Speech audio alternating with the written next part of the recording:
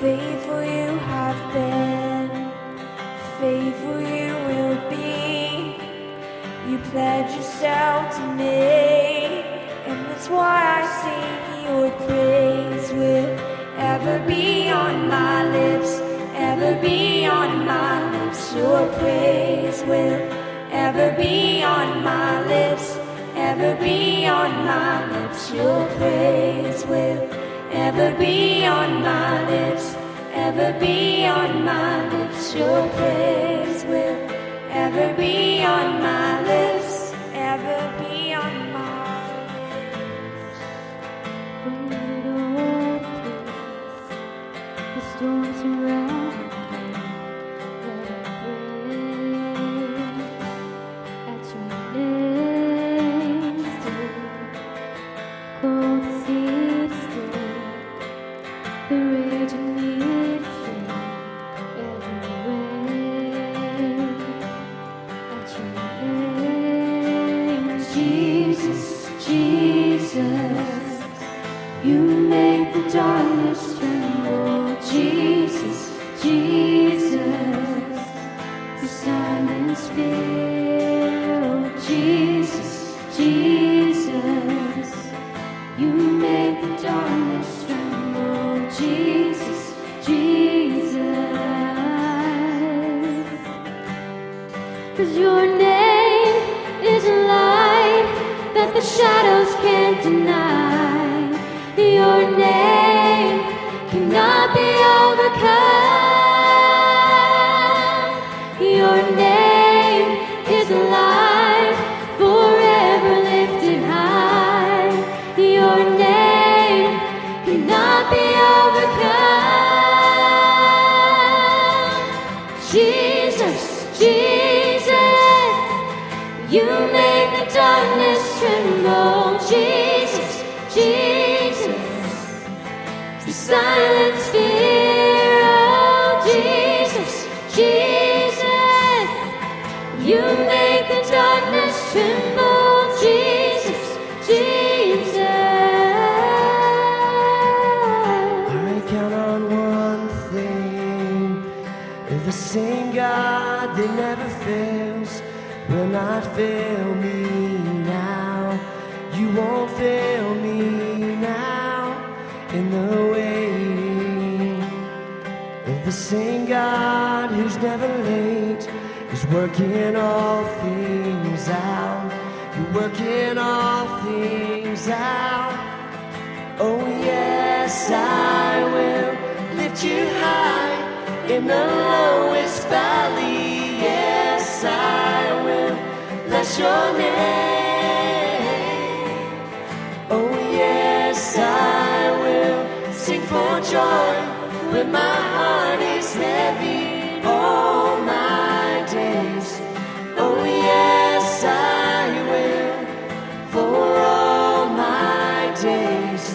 Oh yes, I will, and I choose to praise, to glorify, glorify the name of all names, that nothing can stand against, and I choose to praise, to glorify, glorify the name of all names, that nothing can stand against. Oh yes, I will lift you high in the lowest valley. Yes, I will bless your name. Oh yes, I will sing for joy when my heart is heavy all my days. Oh yes, I will for all my days. Oh yes, I will.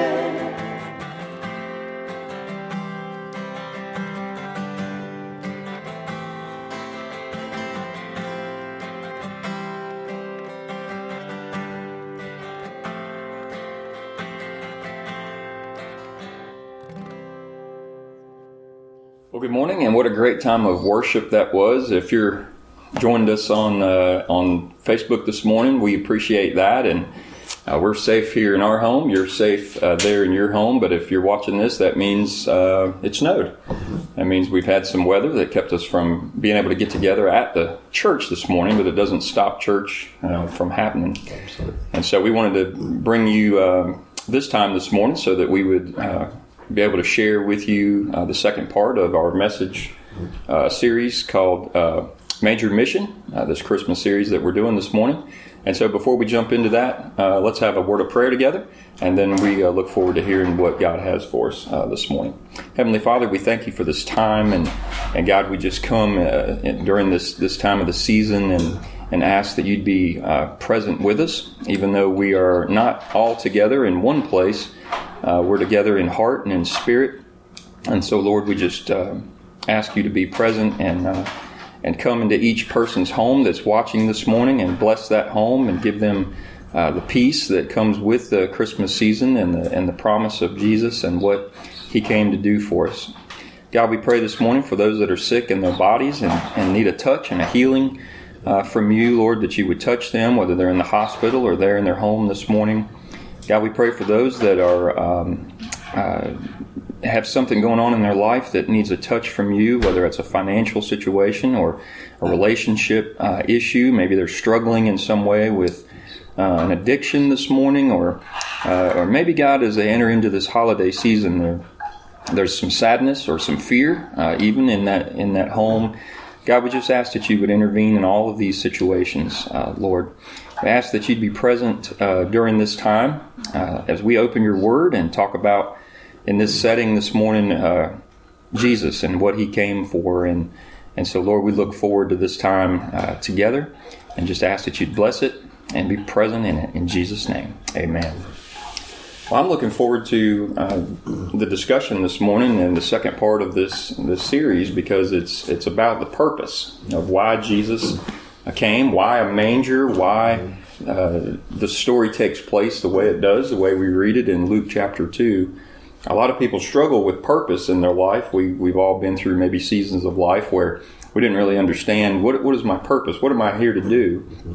And so as we think about it in that context, there might be questions about why a manger, why Bethlehem, why it had to be the way it was, and that's kind of the discussion today and what we're going to talk about. Sure.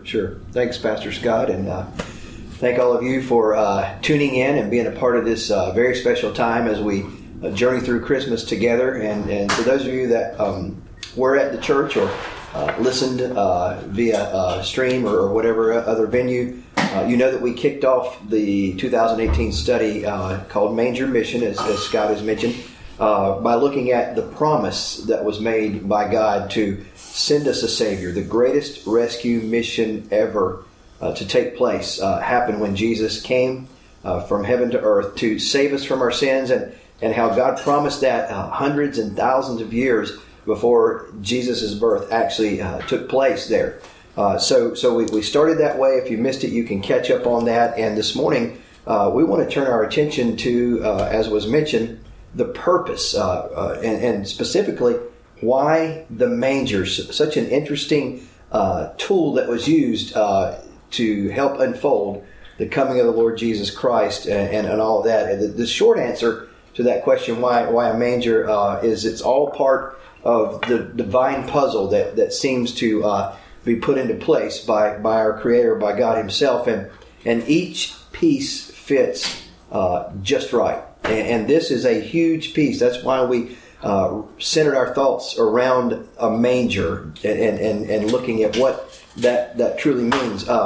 So when you talk about manger, here's what a breakdown of what actually took place could be. Royalty laid in a feeding trough, because that's exactly what a manger is, Scott. It's a place where animals fed from. They ate their meals from. They actually would slobber a little bit on it. So it's not a clean, neat bed as parents would have for their children in this day and time, and we try to make the best possible for our kids when they're here, when they're on the way. I mean, new expectant parents put together this beautiful nursery and all the right furnishings, and the centerpiece of that is a crib. Crib. Oh. You know, a beautiful, safe, inviting, warm crib. But yet, that's not what Jesus was born into. And interestingly enough, as you mentioned that we're dealing with Luke's writing out of the New Testament, he's the only writer in the Bible to use the word manger. Actually, in the New Testament. Let me clarify that. The only New Testament writer to use that term manger. And what he does with this one word, what God does with this one feeding trough, is enough to make us shout for joy, or it should be. If we know Christ, if we walk in relationship with Him, then this should excite us. And if you don't, it should excite you, because that's the very reason why all of this took place, is so that you can know Jesus in your own personal life. So we want to simply point out 6 aspects about the manger that we find in Scripture. Yep. And Scott, let me read that verse to you. If you've got your Bibles there with you, you might want to open those up to Luke chapter 2. This will be verse 7. It says, "And she brought forth her firstborn son," that would be Jesus, "and wrapped him in swaddling cloths and laid him in a manger." There's that word that you talked about. And of course we know from the story that the reason that he was laid in a manger because there was no room for them in the inn.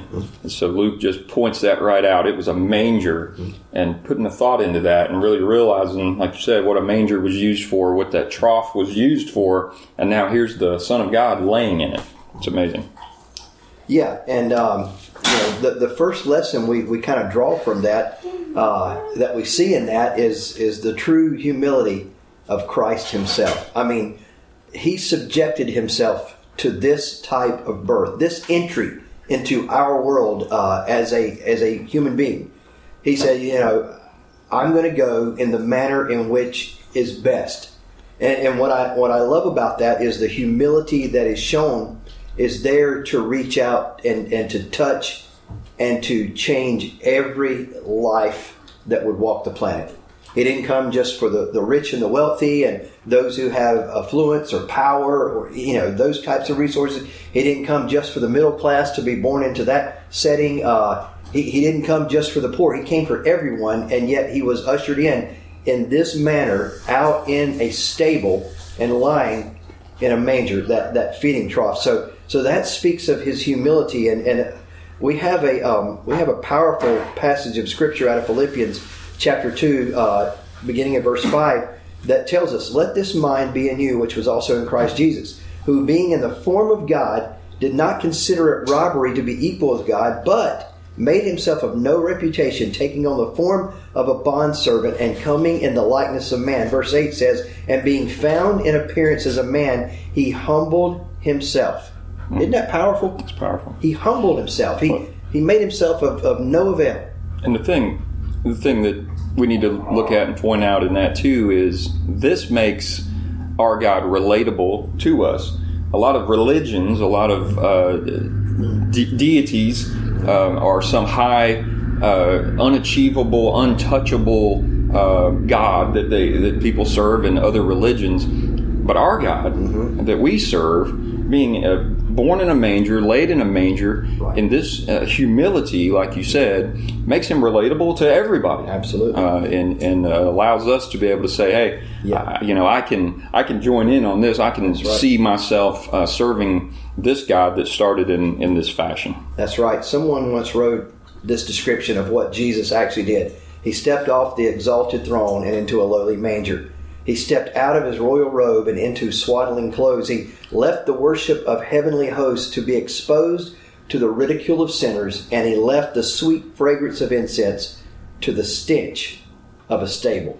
Man, what a description that is. What humility that takes for God to become man and subject Himself to not only this, but other things that are to come we're going to talk about in a moment. Laid in a manger of all places. Next thing we want to take a quick look at is that the manger was perfectly planned. I mean, at first you might think it was a fluke, a random misfortune, because Luke says Mary laid Him in a manger because there was, as you read a moment ago, no place for them in the inn, no room. And that's a whole message in and of itself. Do we make room for Christ in our lives? And we preached that before, but there was no room in the inn, so He was out in this stable in a manger. But the way that Luke tells the story, that just won't work. So here's what I want to share with you about this. God had centuries to get ready for this birth of his son into our world. As a matter of fact, the great prophet Micah in the Old Testament lived 700 years before the birth of Christ and prophesied that the Messiah would be born where? In Bethlehem. In Bethlehem. You, O Bethlehem, he wrote in Micah chapter 5, verse 2, you, O Bethlehem, who are too little to be among the clans of Judah, from you shall come forth for me one who is to be ruler in Israel, whose coming forth is from of old, from ancient days. So here's what that tells us. God had a good 7 centuries. Actually, he had a lot longer than that. But as we know of written history and prophecy, he had a good 7 centuries to plan the details of the incarnation and arrange the arrival of his son into the right place at the right time and in the right way. Now, I want to take it a step further. For example, it could have easily arranged that the faithful virgin and a just man in the lineage of David be found in Bethlehem in accord with the prophecy. But, get this, instead, he chooses Mary and Joseph, who lived in Nazareth, not Bethlehem, and he plans for Mary to get pregnant far from the prophesied town that Jesus would be born in. So here's what that took. To solve that problem, God could have arranged to get Joseph and Mary to Bethlehem by some personal means, by, say, a relative who needed them urgently, or a dream, or some private legal or business matter, but he didn't do it. He didn't do it that way. Instead, get this, folks, instead, God moved Joseph and Mary from Nazareth to Bethlehem by means of an empire-wide census. In other words, God arranged that the most powerful leader in the world would order everyone in the empire to go to their town of origin to register. Man, he moves a whole nation. I love that. He can separate waters to let people walk through on dry ground. He can move a whole nation to get this young couple to the right place at the right time for Jesus to be born. And that's exactly what happened in this story. I love the timing of that, because we all know that babies come when they want to. I mean, we all know it's a 9-month process, but it could be days early, it could be days late. But nothing is out of whack in God's kingdom. He knows when things are going to happen. And as you were referencing that, I flipped back, and you might want to do this too, in your Bible, to the beginning of chapter 2, it came to pass. Just that phrase, it came to pass, that Caesar Augustus, you mentioned him, the highest ruler in the world at that time, decreed everybody needed to go back to where they had been born, to their hometown, their lineage hometown. And so Mary and Joseph have to make that trek, because that's where Joseph's family is from. God knows she's going to deliver this child and times this thing out, uses a man who, as far as we know, is probably not following the principles of Scripture and living for God, as you would say, Caesar Augustus. But yet he makes the decree that initiates the timing that makes God's plan perfect. Yeah, God has an amazing way to orchestrate things as they need to be. And now you might call this a little bit of providential overkill, to move a whole group of people from one place to another to get this right. But I believe God's making a point, and that is this. And don't tune out. Don't go to the kitchen to get you a snack right now. But hear this. I believe the point that he's making is this. You think you might know what I'm doing globally, but you have no earthly idea. And here's what he says. I am putting things in place exactly as I desire, including the birth of my son. Now, in view of that, it becomes ludicrous to think, that a God who wields an empire to move one woman from Nazareth to Bethlehem can't arrange for there to be an available guest room, because we're going back to there's no room in the inn. Planning a bed for a son should have been a whole lot easier than planning a global census, but we're talking about the manger here again, so don't miss this. Jesus was lying exactly in the place that God had planned, in a feeding trough. And listen, here's what I take from this. God can certainly perfectly plan our lives and our steps as well here in December 2018 and beyond, if we just trust Him with it all. So, third thing I want to get to, and stick with us, we're going to move through these rapidly, is that the manger was a divine sign. Now, going back to Luke chapter 2, verse 11, it says, would you read that for us again? verse 11 says, "For there is born to you this day in the city of David a Savior, who is Christ the Lord. And this will be the sign to you. You will find a babe wrapped in swaddling clothes, lying in a manger." So there's that manger. That's right. Again. That's right. The angel of the Lord said something to the shepherds that was almost too good to be true. To believe this and bear witness, they would need a sign. The angels gave it, pointed them to that sign that God had given. And this will be a sign for you. How many of you remember that comedian from years ago that was made famous, that line? Here's your sign. Here's your sign. Yeah. Well, that's kind of what hit me this week in getting ready for this. Here's your sign. It's this baby lying exactly where we declared he would be. Yep. You're going to find him there in Bethlehem. Find him in that manger. He's going to be wearing swaddling clothes, but that's not necessarily the sign. The sign is the manger. Write that down somewhere. The manger is the sign. I mean, that's the confirmation that this is the right baby that you're looking for. But after all, how many other babies are out in the stable lying in a manger? It's just Jesus. So that's a divine sign. And a lot of you, you kind of move in that way. A lot of us do at times. We want a sign. We want to have confirmation of something in our lives that, yes, this is it. This, I am certain about it because there's my sign confirming that. Listen, folks, what a miracle this was. I mean, the whole thing is an amazing, miraculous mission trip, but it's also an incredible miracle. Savior, Christ, Lord. That's who the angel said had been born. The Savior is our deliverer from all of our enemies, all of the sins that would want to destroy us, everything that would come against us. Christ is the Messiah, and He's the fulfiller of all the promises of God. As the angel of the Lord appeared to them, the glory of the Lord shone around about them, and this Savior, this Christ, this Lord, is lying in what? In a manger. Yeah. Here's your sign, folks, the divine sign of God, that Jesus is the Son of the living God made flesh. So, number 4 is simply that the manger set off a cosmic celebration. Verse 13 says, "And suddenly there was with the angel a multitude of heavenly hosts praising God and saying." So we're not talking about one angel. As we see many times in the Bible, it's a angel or one angel coming to make an announcement or blow a horn or something. But there's a multitude. Oh, yeah. I don't know how many we're talking about there. Choir, of heavenly hosts, and they're all praising God. And here's what they're saying. Yeah. Glory to God in the highest. Yeah. And on earth, peace, goodwill towards men. Yeah. So not only are they announcing the birth of Jesus, but they're sort of foretelling what's about to happen. Right. And it wasn't going to happen in their lifetime. And we hope it happens in ours, but it hasn't happened yet. But they're foretelling this peace that'll be on earth and goodwill that'll be toward men coming through that manger. Absolutely. Absolutely. And I've said it so many times that there's so many occasions throughout God's Word that we get to read about and we get to break down and teach and instruct and hear taught and those occasions that I've said time and time again, I would love to have been there to see that firsthand. This is one of those. Yeah. Can you imagine being camped out on that hillside when all of a sudden these lowly shepherds are out keeping their sheep by night and just hanging out, the drudgery of the day in, day out routine. This is life that they were experiencing out on that hillside, watching boring sheep. Let's face it, I mean, they're not the most exciting creatures around. They kind of waddle around and graze and waddle over here and graze. And then all of a sudden something just lit up the night sky.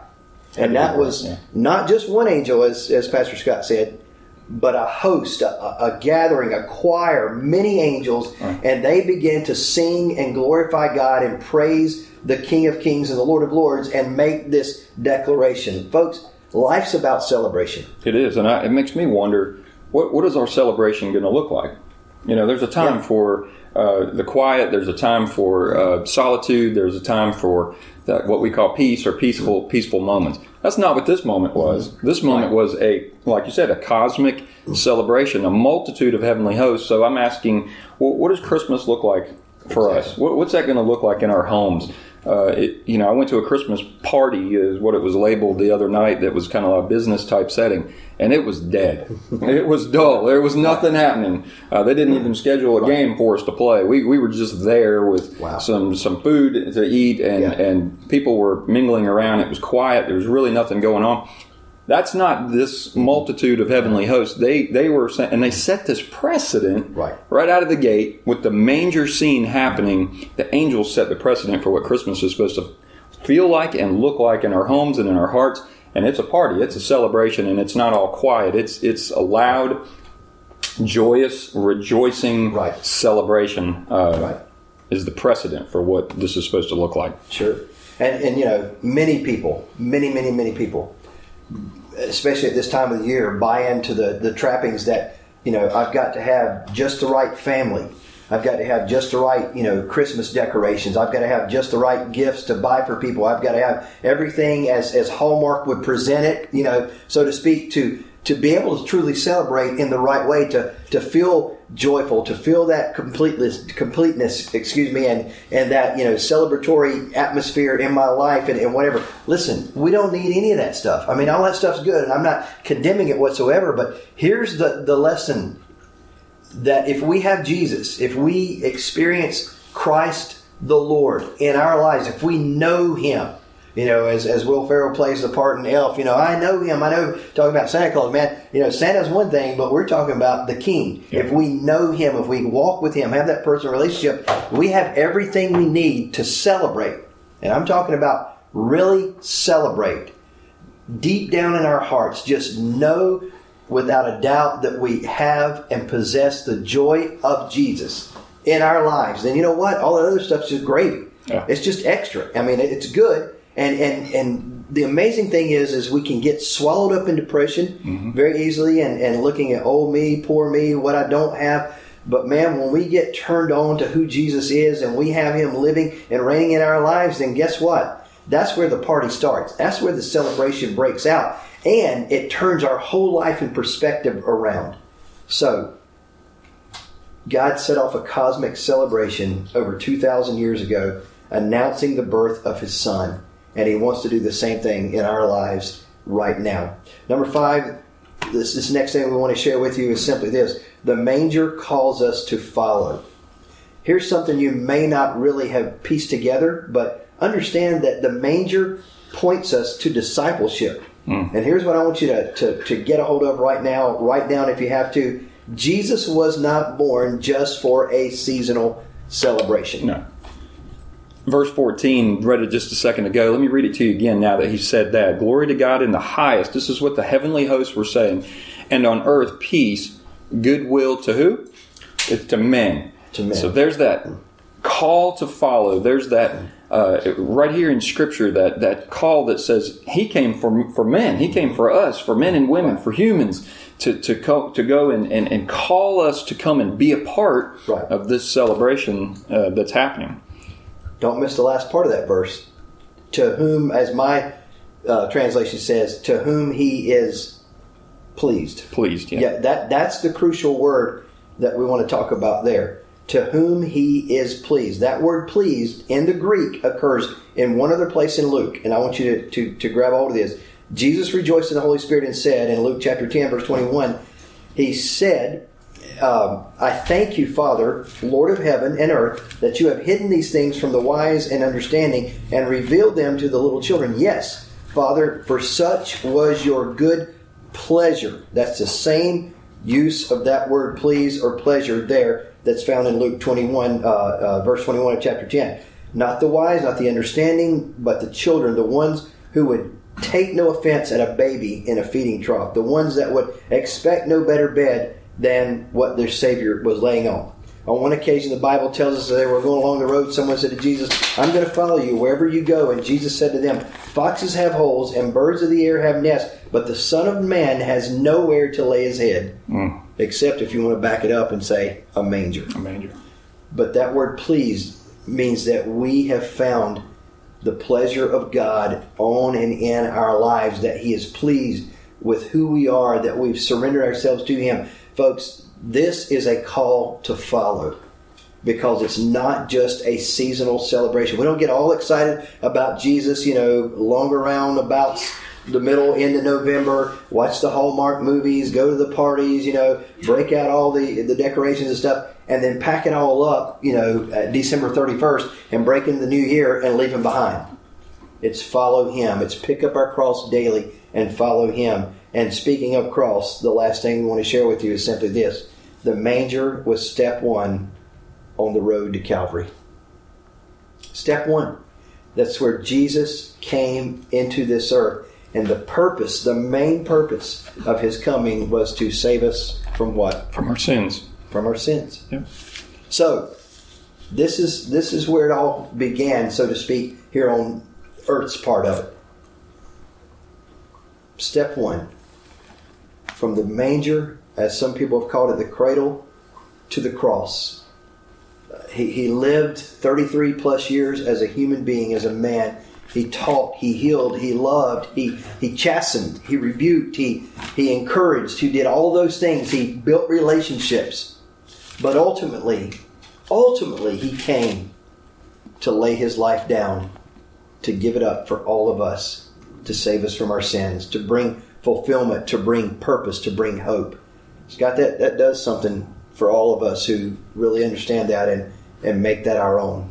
Absolutely. It takes what we maybe get entrapped in, as you mentioned during Christmas, the trees and the stockings and the presents and the shopping that we have to get done, and it takes all of that and really brings it to a heart point, which is how am I celebrating this Savior, this Jesus that was born in this manger? Have I really taken a good look at the manger and what was accomplished there? Am I following Him?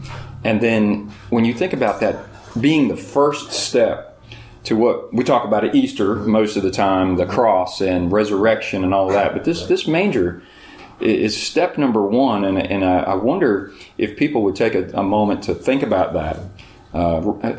Consider whether they've put a lot of effort and thought into that first step, right, and thinking about that manger and where their relationship is right now with Christ. Right. It's an amazing story, and it takes Christmas to a whole new level. Yeah. And it really brings some meaning to the season for sure. The greatest gift we could ever receive is the gift of eternal life through Jesus Christ our Lord. That's what all this is all about. I began reading Philippians chapter 2, starting at verse 6 a little while ago, and I want to finish by looking at verse 8. The Bible tells us, we were talking about humility, that He humbled Himself by becoming obedient to His Father, just like we're called to be as well, to the point of death, even death on a cross. Unimaginable pain. Horrendous mode of execution. This is how the Savior saves. Man, I love that. This is how Jesus truly saves. This is how the Messiah fulfills every promise. This is how the Lord reigns from infinite deity to a feeding trough to final torments on Calvary's cross. All of this, the purpose of the manger, the purpose of Christmas, the purpose of Jesus coming. So, Scott, if you have any final thoughts to share that we want to say a prayer again. More than just thoughts, maybe a challenge to those of us who are part of Connections Church, or maybe you're watching for the very first time, you're not part of our church, or don't plan to be. It's okay. It's just a challenge to all of us to look at Christmas a little differently now. Today. Don't wait until Christmas Eve to read 'Twas the Night Before Christmas and then try to decide if you want this to be different. Make a decision today. So the challenge is to look at the manger, like we've been talking about for the last few minutes. Look at the manger and what it did for you. You got to make it personal, right? So many times we look at it on this broad spectrum, but we want to look at the manger on a personal level. What did it do for me? How did this whole thing roll out for me? And the answer to that is that Jesus came in that manger, in that lowly, humble place, to change your life. And so as we kind of close up our time together today, we want to pray with you. We want to pray for you. We want you to experience the cosmic celebration that this heavenly host experienced, and we want you to feel that. And not just as an emotion, we want you to know it and be certain that your relationship with Jesus Christ is such that you can enjoy this season the way it was meant to be. That's right. There is no joy outside of Jesus. That's the bottom line. There is no joy outside of a personal relationship with Him, and that's the gift of Christmas that we're offered freely. So, would you join us right now as we pray? And if you need us to pray for you specifically in any ways, you can reach out. You can communicate to us via this mode of communication. Anyone that works well for you, we are available and want to continue to help, to serve, to minister. So would you just join us right now as we finish this time in prayer? Lord, we bless you today. We honor you. We worship you. You are worthy. We are so blessed by you and all that you do for us. You provide for us, God, that you make available. And we see even through the teaching today how you can arrange things to work out just exactly according to what you purposed them to be. And so, Lord, this is small potatoes. What we deal with sometimes, even though it seems huge and big, God, but nothing's too difficult for you. Nothing's impossible for you, God. So we trust you with that today. For those who would say, I don't really have a personal relationship with Christ. I don't know Him in this way. He's not my Savior. I haven't surrendered my life to Him. Right now, God, as you have touched their hearts, as the Holy Spirit has brought that conviction to their lives, God, and they are making this commitment, this decision to follow you, to enter into discipleship, God, to pick up their cross daily and walk after you, God, live for you, live in that surrendered life of salvation that you alone offer. God, thank you for that, the greatest of all decisions being made for many right now. I believe many that are making that step right now. And God, I pray that they would follow that step up and let us know that they've come to this place of surrender in their lives, that they embrace you as Savior. They give themselves to you as you have given yourself to them, Lord, so that we can walk with them in whatever capacity we're able to and they allow. God, we celebrate this season. We honor you again, and we thank you for coming just for us, Lord. Now seal up this time, God, and we look forward to the days and weeks ahead as we continue in the Christmas study and the Christmas season that you have for us this year, 2018. And God, let it be a year of miracles, a year of change, a year that we are transformed truly to be like you. We pray all these things in Jesus' mighty name. Amen. Amen. Well, I think as you're there watching it snow or sleet or whatever it is that it's doing right now, maybe grab another cup of coffee, hot cocoa, or whatever it is that you enjoy. Think about the content of what we've talked about today, and think about how it's impacting you personally. And then I want to encourage you, you can comment on Facebook, on our Facebook page, send us a question. We'd love to know if you received Christ today. We'd love to know if God did something in your life, so we can celebrate that with you during this Christmas season. If you have a need in your life, something that you need prayer, we'd love to pray with you. We have a prayer team that's waiting for your prayer request to come in, so I would encourage you to send that through. You can send us a message on Facebook Messenger. You can go to the website. We've got a contact form on there that you can send us a contact through. Our personal information is on the website. If you need anything, we're here for you. But I would just encourage you to reach out, right? So many times there's people who have a need in their life, they have a question that's kind of been plaguing them. They want to make a comment, but they're hesitant to do so. We're extending that invitation to you to do that. And so thank you for joining us today. We hope that you stay safe, have some fun. Yes. If there's some snow to play in it. And I'm not going out there. I'm going to stay in with another cup of coffee. Thank you guys so much. We love you and appreciate you, and we'll see you real soon. Blessings.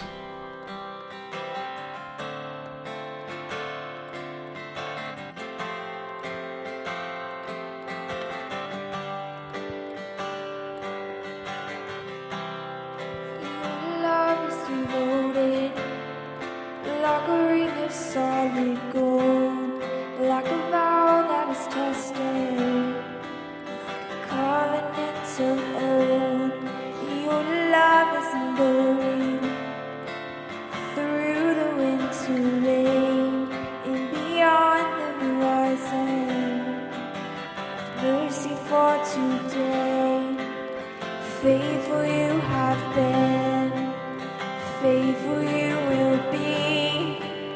You pledge yourself to me, and that's why I sing your praise will ever be on my lips, ever be on my lips. Your praise will ever be on my lips, ever be on my lips. Your praise will ever be on my lips, ever be on my lips. Your praise will ever be on my lips, ever be on my lips. Bring it all, please. The storms around me, let it break at your name still. Cold sea still, the raging need feel every way at your name. Jesus, Jesus, you make the darkness tremble. Jesus, Jesus, the silence fear. Oh, Jesus, Jesus, you make the darkness tremble. Jesus, Jesus, 'cause your name is a light that the shadows can't deny. Your name cannot be overcome. Your name is a light forever lifted high.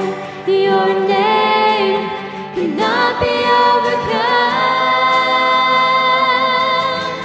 Jesus, Jesus, you make the darkness tremble. Jesus, Jesus, the silence fear. Oh, Jesus, Jesus, you make the darkness tremble. Jesus, Jesus. I count on one thing, the same God that never fails will not fail me now. You won't fail me now in the waiting. The same God who's never late is working all things out. You're working all things out. Oh yes, I will lift you high in the lowest valley. Yes, I will bless your name. Oh yes, I will sing for joy when my heart is heavy all my days. Oh yes, I will for all my days. Oh yes, I will, and I choose to praise, to glorify, glorify the name of all names that nothing can stand against, and I choose to praise, to glorify, glorify the name of all names that nothing can stand against. Oh yes, I will lift you high in the lowest valley. Yes, I will bless your name. Oh yes, I will sing for joy when my heart is heavy.